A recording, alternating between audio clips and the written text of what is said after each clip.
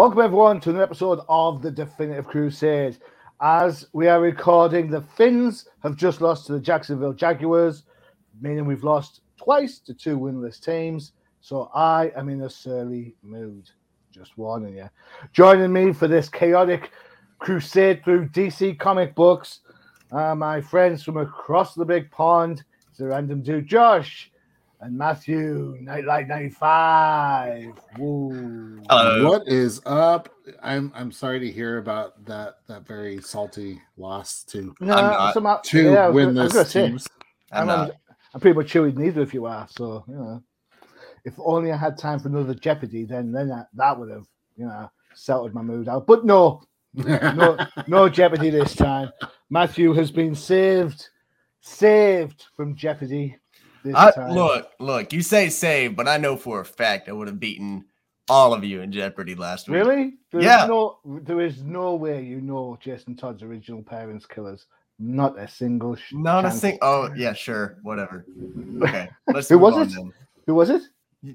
I shouldn't have to say. I shouldn't have to say. So this guy is like giving it all this. Yeah. He's listened to the pod already, and he still doesn't know. Oh, right. Okay. Look, I don't know what you're talking about. Matthew, I'm glad you could join us this week. Well done, man. Well done. All right. So, truth be told. By the way, it was Killer Croc. Yeah. Well looked up. Thank you.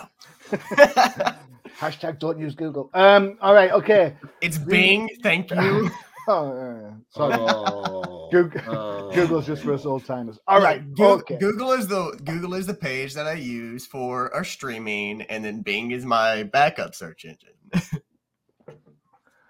All right. Okay. Cool. Way to shoot yourself in the foot there. Brilliant. Yeah. Good work. Okay. So once I start digging, I might as well just keep going. Yeah. Make sure to put in your AOL CD so you get another free 170 minutes. Exactly. Hold up, my dial-up connection is going out. Keep digging. You might hit Australia. All right. Okay.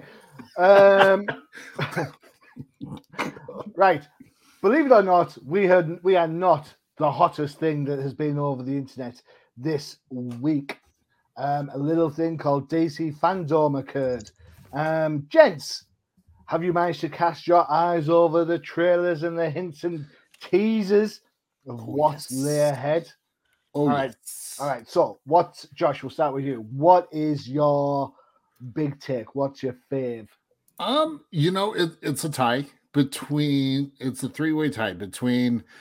Obviously, getting the new Batman trailer with Pattinson.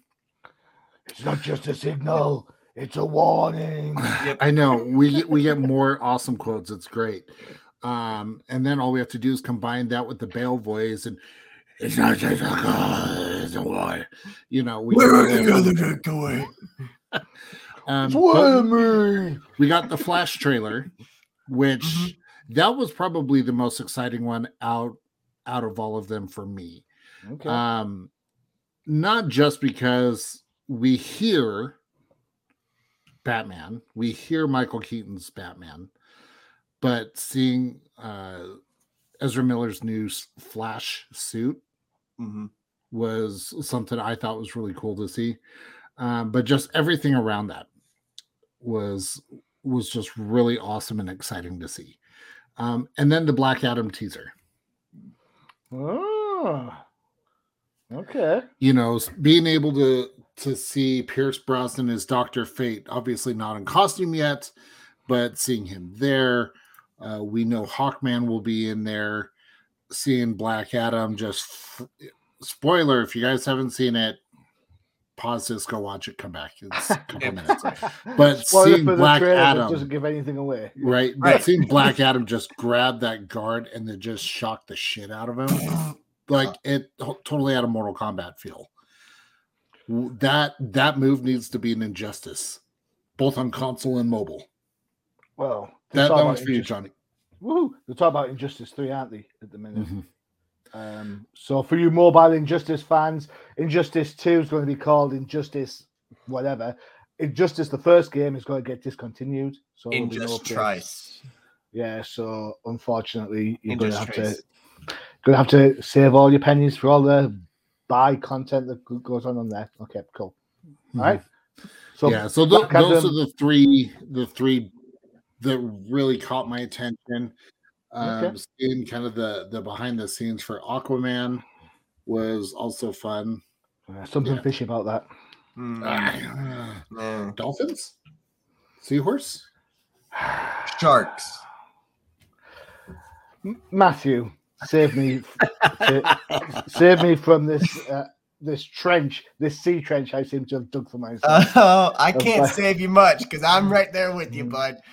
So the only thing that I've seen from the DC fandom, because I've been, because it's been kind of a rough week for me between work and personal life. So I haven't really been included much in this past week with all the things going on. But I did get to see the Black Adam trailer and the Batman, because those popped up on my feed for YouTube, and I was like, gotta watch these. And that's pretty much all I know dropped from the DC fandom. I saw where they posted the behind the scenes for Aquaman, but it still had a picture of a certain female actress in it, and so I didn't. As long as if she's in the movie, I really don't care about the movie. Okay, cool. I saw the same picture, and I had the same sort of reaction. I was like, wasn't she fired from this? What's going on? I don't understand. I was under the impression she had been fired from the casting. Yeah. But if she's still going to make an appearance in the movie, I have no interest in watching. For anyone who has no idea what we're talking about, why don't you Bing or Google or DuckDuckGo or ask Jeeves, maybe he might know what the hell we're talking about, and I'm sure you'll find out if you tick Aquaman actress and then see what sort of stuff happens. So there you go. For me, the Batman was all right, and the Flash was all right. A lot going on in the Flash. For me, I think my two favorite takeaways, you might be a little bit surprised by this one, is I liked the Catwoman Hunted trailer, the animated movie. Totally different style to what we've seen before. A lot of manga in there. She sounds fun. And of course, we get another reiteration of Batwoman, which is always good for grins. And the other one was the Court of Owls teaser for Gotham Knights. Yes. That was absolutely. I'm super excited for that game. With all the different characters in there, obviously they're showing the different characters you can play and how they might interact with the story and how the story was different if you play like as Batgirl or if you play as Robin or as Nightwing. To be fair, they're the only three characters you ever want to use. Other than that, you might as well play Jim Gordon for all the good. Yeah, he's dead in it. So that tells you. Yeah, so. Oh, I saw that one coming. I saw that one coming like a Dolphins loss. So yeah, that's pretty much where I took. You know what? I think I always say this about some of the comic books and some of the story ideas that come up.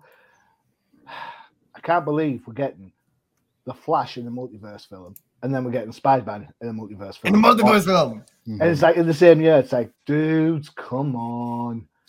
Yeah. Share the one brain cell you have between you and come up with something else, please. But the one that surprised me that's even getting a movie on its own was Peacemaker. Like, the only highlight of Peacemaker from Suicide Squad that I enjoyed was him talking about him eating a whole bunch of dicks. Well, so are we just going to get 2 hours of him eating a bunch of dicks? Well, to be fair, the Peacemaker movie, I didn't see that coming. No. Didn't see that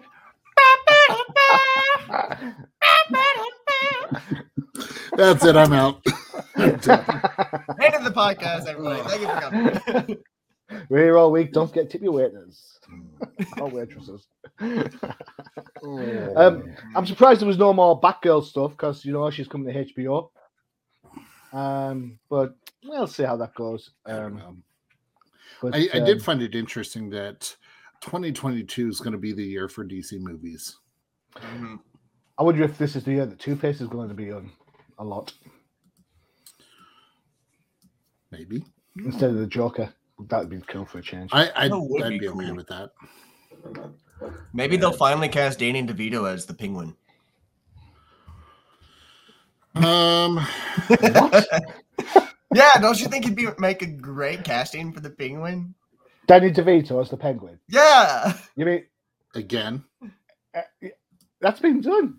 Batman Returns. Well, I forgot. Yeah, you're right. I forgot. Look, I forgot. That. Oh man, I forgot about that. Yeah, It has but been- I mean, that's you my look fault. at next year. So we've got the Batman, Black Uh-huh. Adam, the Flash, Mhm. Aquaman 2, and then Shazam, Force of the Gods. To be fair, I'm not all that about Shazam. Like, I'm just not. I mean, there at that point we're gonna get we have to get Black Adam in that one. Mm-hmm. I hope we get some Canary and Batgirl Yeah. when that comes out. I'm looking forward to the Harley Quinn cartoon show when that returns for season 3. Yeah.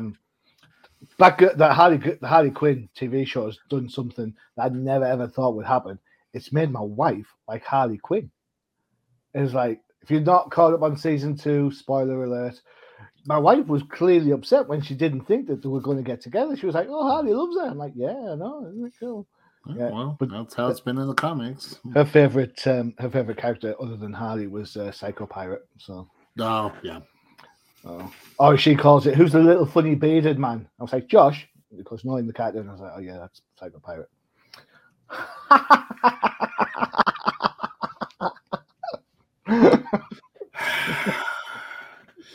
Mrs. H, if you're listening to this, if you could please just take a bottle of Dr. Pepper and just slap him across the face for me, that'd be great, please, and thank you. Cool, yeah. If you wear that special outfit as well, that'd be really. That, at least I get some out of that as well. Cheers. Yeah, wear a Red Hood brassiere. Yes. As long as it's got fishnets. To be fair, I don't care. He puts on the red hood helmet, the jacket, Yeah, the it's like, emblem hey. shirt, and then long fishnets. Tell you what, Hey, Matthew, do you think he'd actually like Red Hood after that? my wife, if my wife wore that outfit, Jason Todd would still be the biggest tit in it.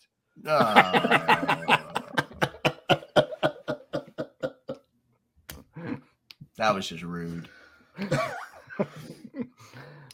Oh, that Right, was let's- good. That let's was keep- good. It was good. It was good. let's keep abreast of things. It's time to get into the comic books. All right. So, as you all know, Matthew was MIA Mhm. last time. So, as his penance, Yeah, I've we, got. we have selected a book for him. So, let me do the intro. Josh, you got the pick? I'm ready. All right, here we go. This is Wonder Woman: The Adventures of Young Diana Special, written by Jordie Bellaire, who you may recognize as the colorist, but she has been doing a lot of written work over at IDW on was it Angel? No, Buffy, and she also did a lot of work with Red Sonja Vampy for Dynamite. Mhm. You've got Polina Gnauchow, or whatever, as art. Kendall Good as colorist. I wonder if she was getting earache from Jordie Bellaire about the colors. And then you've got Becca Carey on letters, who's a name who you will have seen pop up recently on lots of different books. Matthew, the stage is yours, my friend. The stage is mine. All right. Well, so you say this book was a penance, right? And so I went into it like, oh man, they've already read through this. It's gonna be a rough read. Why But- did we have to read it when we got you? Yeah. Right. But that was my mindset going into this. I was like, oh man, it's gonna be another Wonder Woman thing. Freya hates Wonder Woman, so I'll probably hear this from her. Immediately starting out, the artwork threw me off because it wasn't like traditional art, like comic book style. It was very childish in the artwork. But the more you read into it, the more it grows on you, right? So first and foremost, this book is extremely long. It's extremely long. There are pages and panels in there that are extremely wordy. I'm just getting all the cons out of the way. It's extremely wordy. The artwork threw me off, but it's not a bad book. It's not. So it starts out with, young Diana climbing a tree, and she's trying to get a view of Themyscira, the home that she loves so much. I just love the way you said that. Yeah. Her favorite home. Much. Yep. She then falls out of this tree, only to be saved by her kangaroo Jumpa. Imaginative name. And then she they sure jumped to great ideas with that one. Yep, totally. This is why in the Themyscira you get called by what you do. So that's why the gardener's called Doug.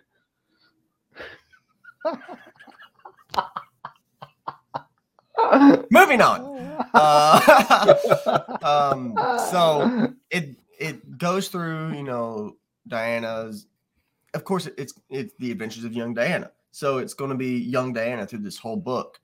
And she's jumping through Themyscira. She's causing a wreck. She's like, I can be more. I'm ready to go on adventures. I'm ready to be, useful to society. I'm ready to have a job, so on and so forth. And I love this clip here where she falls into the ocean. Jumpa just kind of like jumps or knocks her into the ocean, and she sees a shark, and you're partially like, oh my God, she's going to get eaten. But no, she's saved. You sound excited and disappointed at that. Yeah. That's because we were all hoping the shark would have gone up to Diana and been like, hello, my name's Bruce. My name's Bruce. Hey. Do you want to come to a party? Remember, Amazons are friends, not food. Anyways, it then jumps over to a party where Diana's trying to figure out. She's like, I'm tired of being the kid. I want more to do around here. And they're like, haha, joke's on you. We've decided you're going to study and learn more. And so that's what she does. She goes to the library with what's her name? I'm forgetting her name off the top of my head. Princess Twilight Sparkle? Princess Twilight Sparkle, yes. It'll come to me, or I'll read it through here eventually. But it's the person who is the scribe of Themyscira. She keeps all the books, and Diana's like, I don't understand why I should be here. I want to be outside. And the more Princess Twilight Sparkle speaks, the more she gets involved and interested in this story. And she's like, okay, this is a lot more interesting than what I first thought it would be. And then Cleo, this lady by the name of Cleo, jumps in. She's like, you're here to learn the truth, not be swayed over by this lady's stories and opinions and theories. And she's like, oh, shucks. And they secretly devise a plan to find this lost lore book that Aphrodite was apparently holding. If you've seen the artwork, they discuss how all the other gods or goddesses are holding a book except Aphrodite. And so there must be a lost book. And that's the adventure of this story, is through the most part of this, it's Diana trying to find this lost book. And so she overcomes her fear of the sharks, dives down into this lost area, this lost ruin, and this baby megalodon guides her to the bottom where she finds the book. It discusses war and pain and all the things that the Amazons are trying to hide away.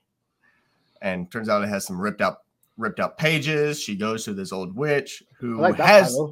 I like that page where she dives in. That's class. Mm-hmm. Mm-hmm. Like I said, the artwork grows on you.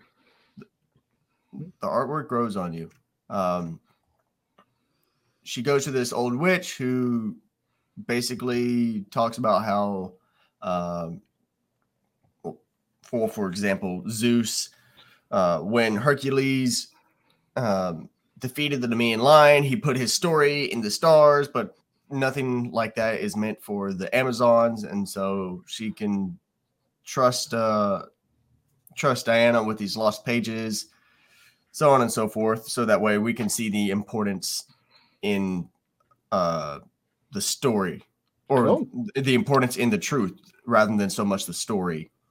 The Amazons have made the same mistake. We place so much importance in a story that it has made truth difficult to tell, is exactly what she says to Diana. So she hands the pages off. As she's sitting there at night, she hears a voice saying, "You can read me. I'm your best friend. We don't have to wait till morning. You can totally read me." And she's like, maybe I should read these pages. And she opens them up and gets swayed by the story. And she gets depressed and angsty and angry like a teenager, only to have her mother come in, tell her to go outside. And then Princess Twilight Sparkle finds her over at the beach, and she's reading the book, or she's reading the lost pages, and argument ensues. The pages tear, magic ekes out, and then suddenly Cersei's in control of Princess Twilight Sparkle. It's all been a ruse to get Diana to read the book, the bad book. So is the moral of this story that books are bad? Yes. Oh, okay. Don't read. You heard it from here. You heard it first from here, kids. Don't read. It's bad for your health. All right. That's a joke. Don't. Reading's good. Keep reading. But basically, this is just an ounce of Cersei's power. I've got to say, man, you've actually you've committed to this, haven't you? Yeah. Like I said, I started reading it, and I was like, man, this is a long book, but I've already gotten halfway through it. I'm committing, so I read through the whole thing. 80 pages of commitment. That's it's a long book, but they fight off Cersei's hold off Princess Twilight Sparkle, which now that I'm thinking is her name. Her name is actually Cleo, and I don't know the other one's name. Rainbow Dash. Yes, we'll go with Rainbow Dash. But it talks about how, in the original book, the queen was the one who had the pages ripped out because it told her story and how she was the one that basically incited the war and caused so much pain for the Amazons. Okay. And so she didn't want that pain to become known to Diana and the others. And so enter Diana's, origin story. So, is it worth a read? I thought it was. Like I said, it started out rough in the beginning. It was long. There was a lot of lengthy text. Mm-hmm. But the more you go through it, the more it latches on to you. Okay, excellent, cool. Josh, we didn't have to read this because it was Matthew's punishment. Nope. So I'm glad you saved all that. Yes. Nope. Yeah. As I was looking through, because to be honest, since we didn't have to read it, this is actually the first time seeing it. Was Matthew's review. So Matthew, great job. You have now saved me $9.99. Yay! I'm bummed out that Jordi Belair did not really have a whole lot to do with the art, because she does a phenomenal job with the art. And I feel like with her name on here, there should have been some Jordi Belair art. Johnny, as you said, I'm sure that she had a hand as far as like, hey, no, it should look like this. I'm sure there was those conversations. Interesting. Even a variant cover would have been something from Jordi Belair. That would have been great. I do like her writing. I loved her on Red Sonja Vampirella. I thought it was class. Yeah, I thought it was pacey. I thought it had a good depth for both characters that have been absolutely well and truly published, more than Batman at times, it seems. So you know what, I'm always going to be interested in stuff she's going to do, whether it be her colors or whether it be something that she writes. This isn't aimed at me in any shape, way, or form, which is why I handed it off. No, I threw it off like a pigskin on 4th and 1. That's what I did. There you go. But I would say that this book is definitely geared towards, those preteen kids. And I'll take my daughter, for example. She's 12. This would be the book for her. That's the target market. It's funny. And Matthew for not showing up. So it's funny. It's funny when every time we talk about young reader books, whether it be the preteen or whatever, I often think when I was reading comics back in the day, like when I was a kid reading comics back in the day, I didn't need a young book. I just used to pick them up off the rack. Has the lack of comic code actually hindered youngsters picking up comic books? I think it's the fact that society now is trying to be more conscious or more aware of age groups and what's appropriate. I mean, I look back to books when I was a kid, and some of those comics I shouldn't have been reading. I did anyway. I get that, and I totally get your point and understand where you're coming from. But here's my question: Why is it comics' responsibility? Why is the comic book industry's responsibility to do that? When my 8-year-old niece dances "My Anaconda Don't," you ain't not getting on till you've got big buns, hun, from Nicki Minaj that she sees on MTV, or when she dances the "Body Yaddy Yaddy" song by Melanie D. Stallion. Yeah.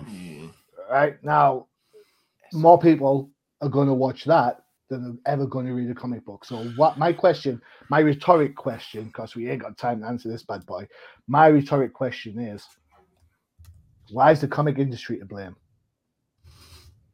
Why is it comic books that have I wouldn't even say it's the comic industry. I've seen it with other mediums.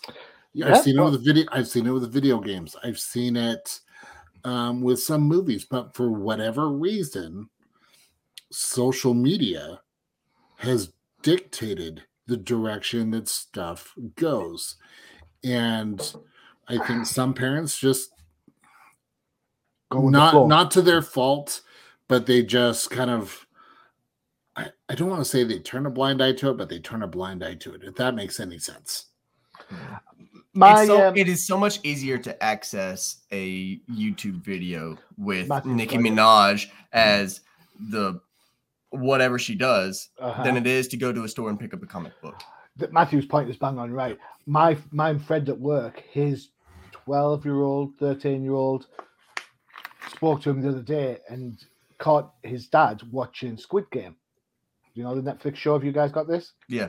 I haven't watched it. I'm kind of like I know about it. I got too many books to do. It's not my thing. But the lad said to his dad, "What you watching?" And his dad said, "Oh, Squid Game." He said, "Oh, what episode you on?" He goes, "I'm on episode 8." He goes, "Oh, just be warned. It's a bit racy in episode whatever." So this 13-year-old was watching Squid Games. Now, for what, however mature you are as a 13-year-old, which is whatever, somehow you can watch a 13-year-old is mature enough to watch Squid Game, but not mature enough to read, say, Batman Imposter. Really? Really? Is that what we're saying? Anyway, enough of the public service announcement. Which Back has been to comic books. That was a nice segue, though, to the next book. Good. It's like I've done this for a while, isn't it? Which is brought to you by the Dolphins losing today, or else I wouldn't be in the news. All right, next up, I suppose, is the big bad bat. We haven't talked about Batman for a while, so it's Batman the Imposter, book 1 of 3. It's the Black Label book, so we all know what Black Label means. It means darkness. No parents. Written by Mattson Tomlin, art by Andrea Sorrentino, who you'll have seen on Joker Killer Smile. Colors by doing what she does best, Jordi Belair. And DC, I'm going to hold you to task on this. Why did it take me a good hour to find out from the internet, not from you, not from the book, not from your website, that the letters are by Steve Wands? Why did it take me? Why are you not crediting letterers? There you go. Josh. Yep. Batman the Imposter, what did you think?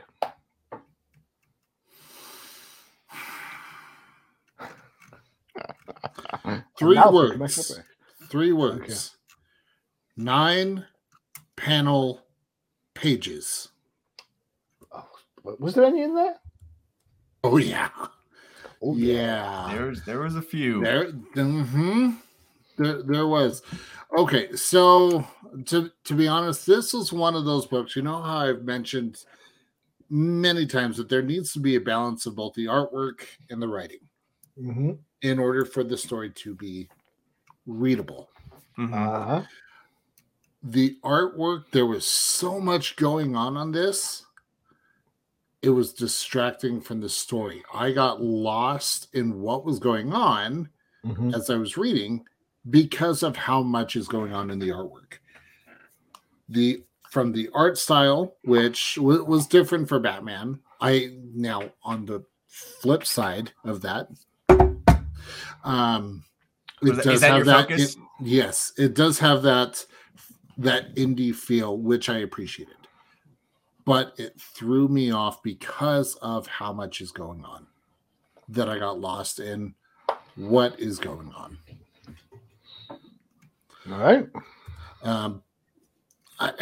I don't know if this is trying to take a grittier approach, very similar to the Batman.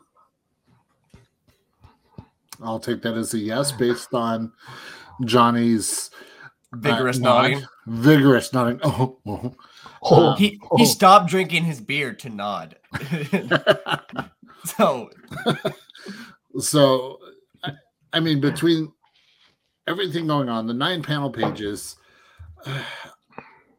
I have to go back and read it again and focus more on the story because I got lost. Okay, cool. It's a good shout. Matthew, what are your thoughts on this? A totally different train of thought than Young Wonder Woman, I expect. It was a totally different train of thought because jumping from reading Young Wonder Woman to reading this, major difference. Night and day. Haha. Gotham night and day. In Gotham, night and day is the same thing. Yeah, right. There are no days in Gotham. Yeah. I have to say it's that all one night.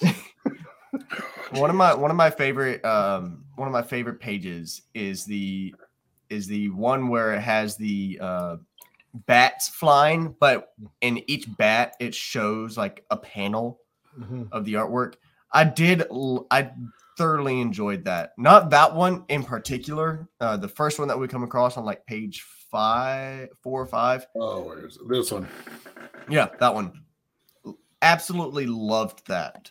For some reason, I stayed on that page. I didn't read it, but I just I just focused in on the artwork on that page for a while before going back.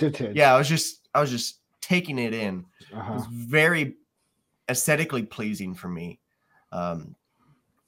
But just like with what Josh said, there's a lot of art to kind of just go through before you can focus on the words.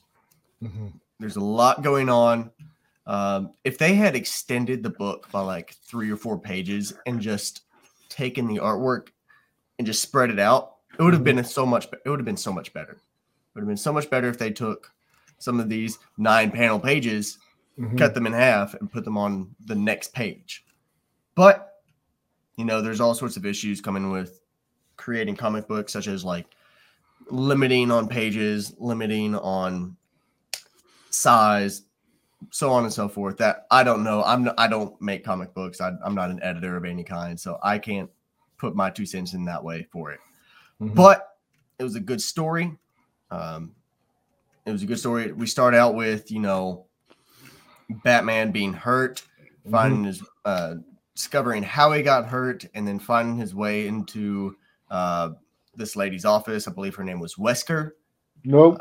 Tompkins. Nope. It's Dr. Leslie. This version's. I saw the Wesker building, so So Leslie Tompkins is a character from Batman of any generation, basically. Okay. Originally, she was the girl, an old socialite who was living on Park Lane, which is known as Crime Alley, that comforted young Bruce after his parents got killed.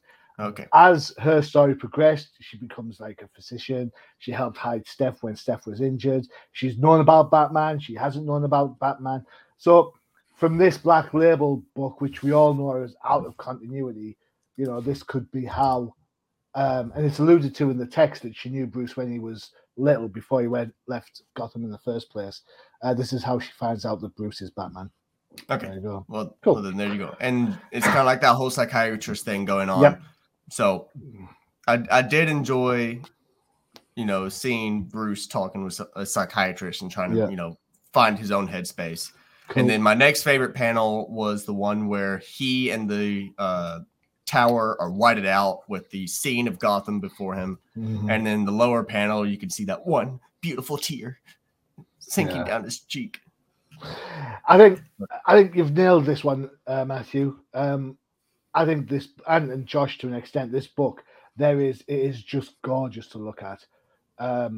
There is a lot of writing towards the final third of this book to go through.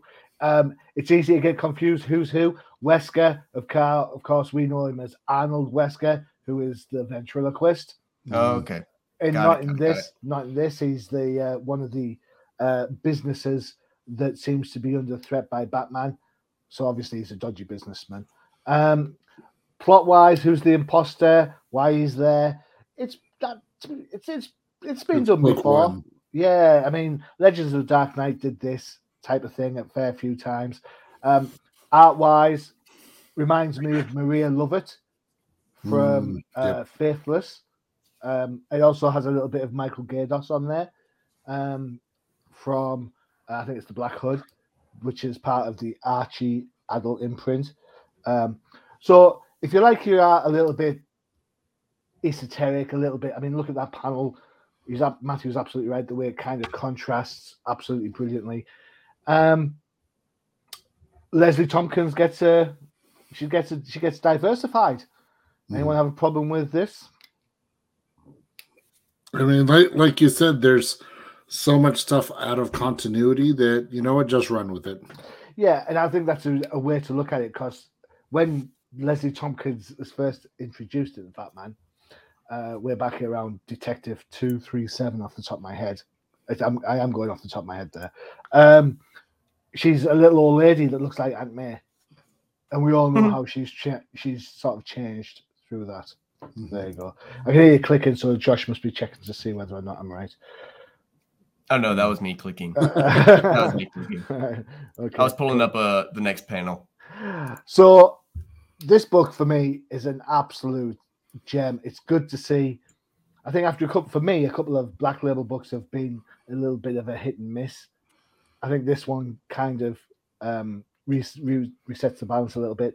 And I do agree, it is massively influenced by the Batman movie that's coming out next year. Yeah, very gritty. Yeah, lots of red in the first act. Yeah, cool. Definitely worth your money. Definitely. Yeah. All right. Okay. Before we dive into our last book, it is advert time. Josh.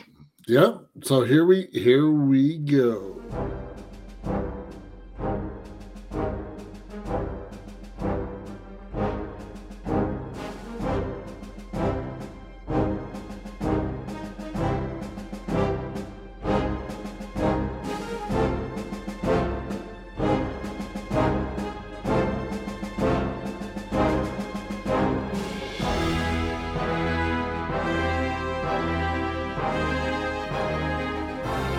There you go. Just another reason to check out New CPN for all your favorite shows.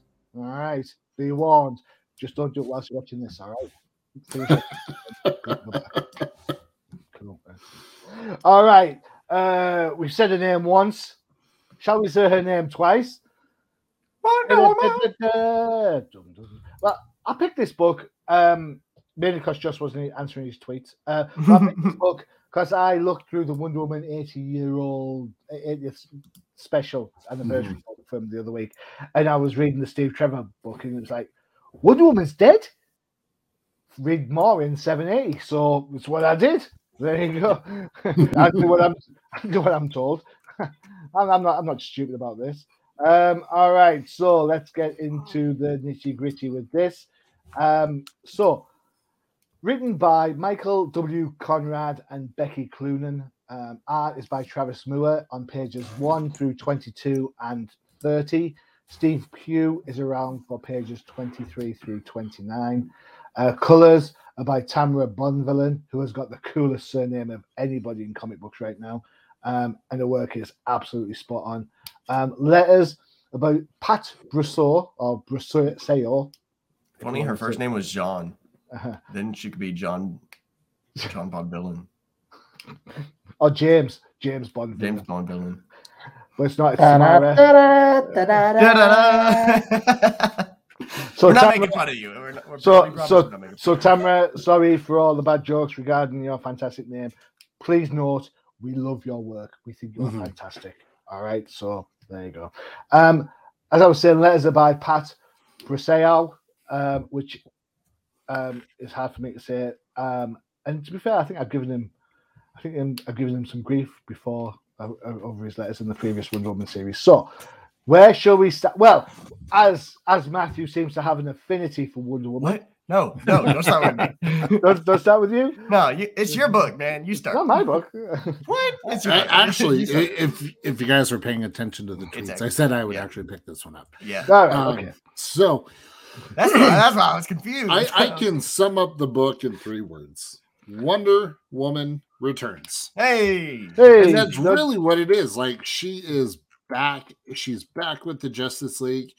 And this book is just her reconnecting with the Justice League and their reaction seeing her return as well. It shows how important she is to them, right? Mm-hmm. Yeah. When we can even see Black Canary, it'll be like, Daniel! And Johnny gets a full view of I mean, let's be honest. Batman is smiling. Mm-hmm. How often in books, not excluding the 60s or 50s when he had the perma smile? 60s. The Batman 60s. 66. But how often do we see Batman smile? Not often. No, we saw it in The Killing Joke. Not in a good way. Yeah. And the Batman Who Laughs. Mm. We see a lot of it there.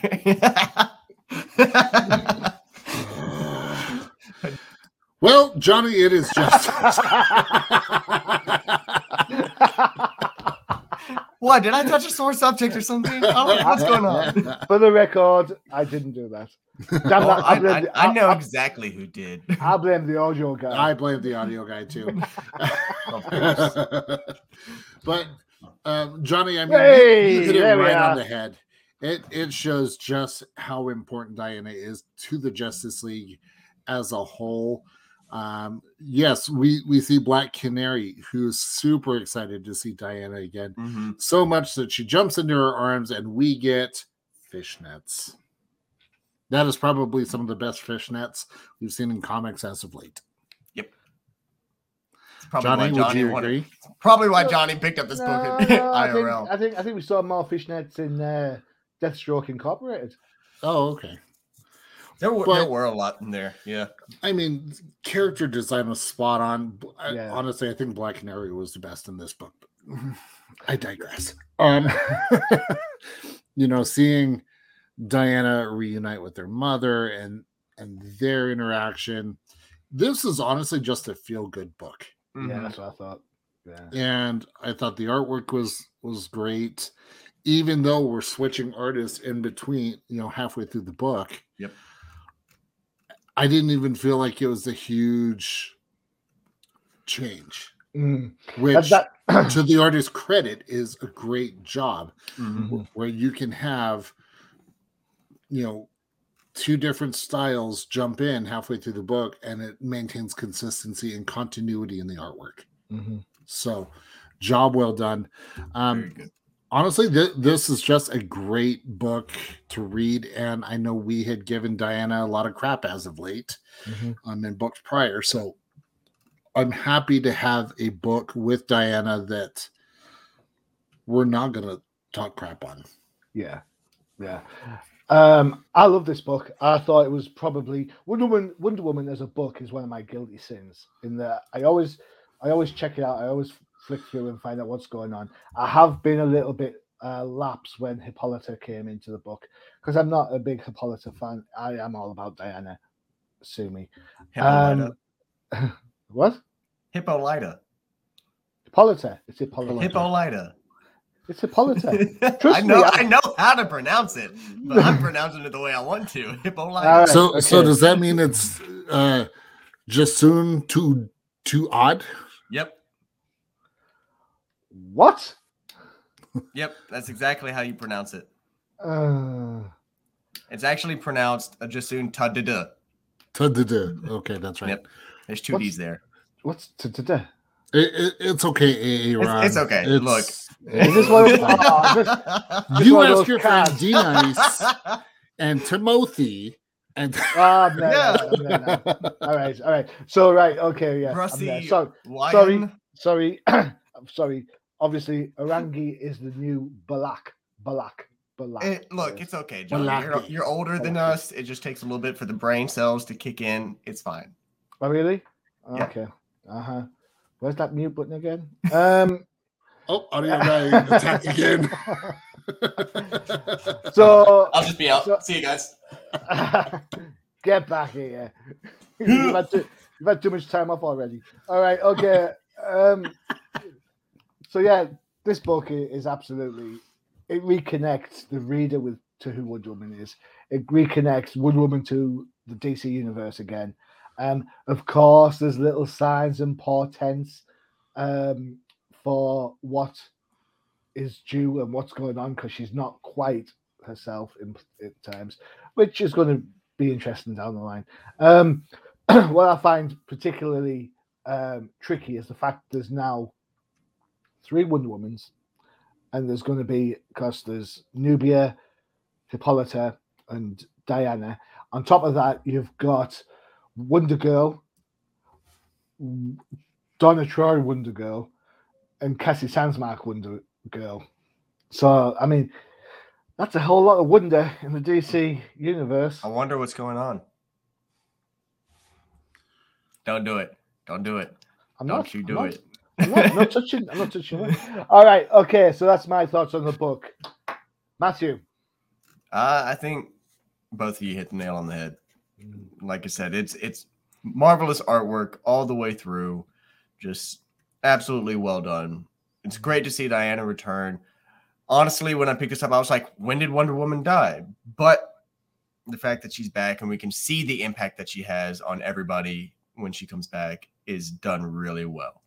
It's a great question. When did Wonder Woman die? Well, it's part of the Infinite Crisis Zero, in which she was brought up into the higher realms after saving the multiverse. That's where I assumed it was, but I wasn't for certain.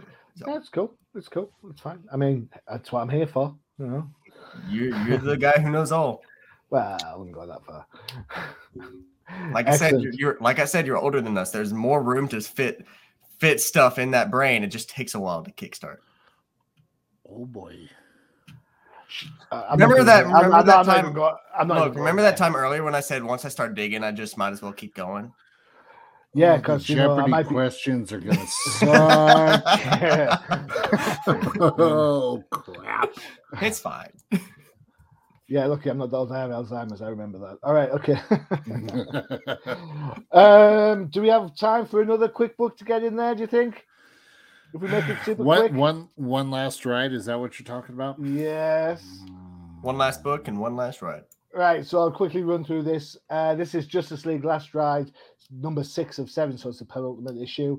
Written by Chip Zdarsky, art by Miguel Mendonica, colors by Enrique Angeloni, whatever, and world design. I'm going to start this one off whilst we look for the images. Do you want a hand with the image? Because I've got it right here. Yep, go for it. Share 2 seconds. I will say now that I absolutely thought this book was very much like Wonder Woman, an absolute blast. I thought it was such a fun read. I did not expect it to happen like this at all. I thought the art was tickety boo. I thought some of the ideas behind it was really good. The fact it makes logical sense that Darkseid should have a Green Lantern ring, because he's all about willpower, right? Mm-hmm. Somebody gets killed, the ring goes off looking for willpower, not, oh, I'm looking for a superhero with great willpower. Mhm. Yeah. Makes you question why Lex Luthor hasn't had a ring by now. Mm-hmm. But you know what? It feels like such a traditional comic book. Great ideas. Here you've got Cyborg Superman matched up with Brainiac. Yeah. Why did it take 8 years to think of that?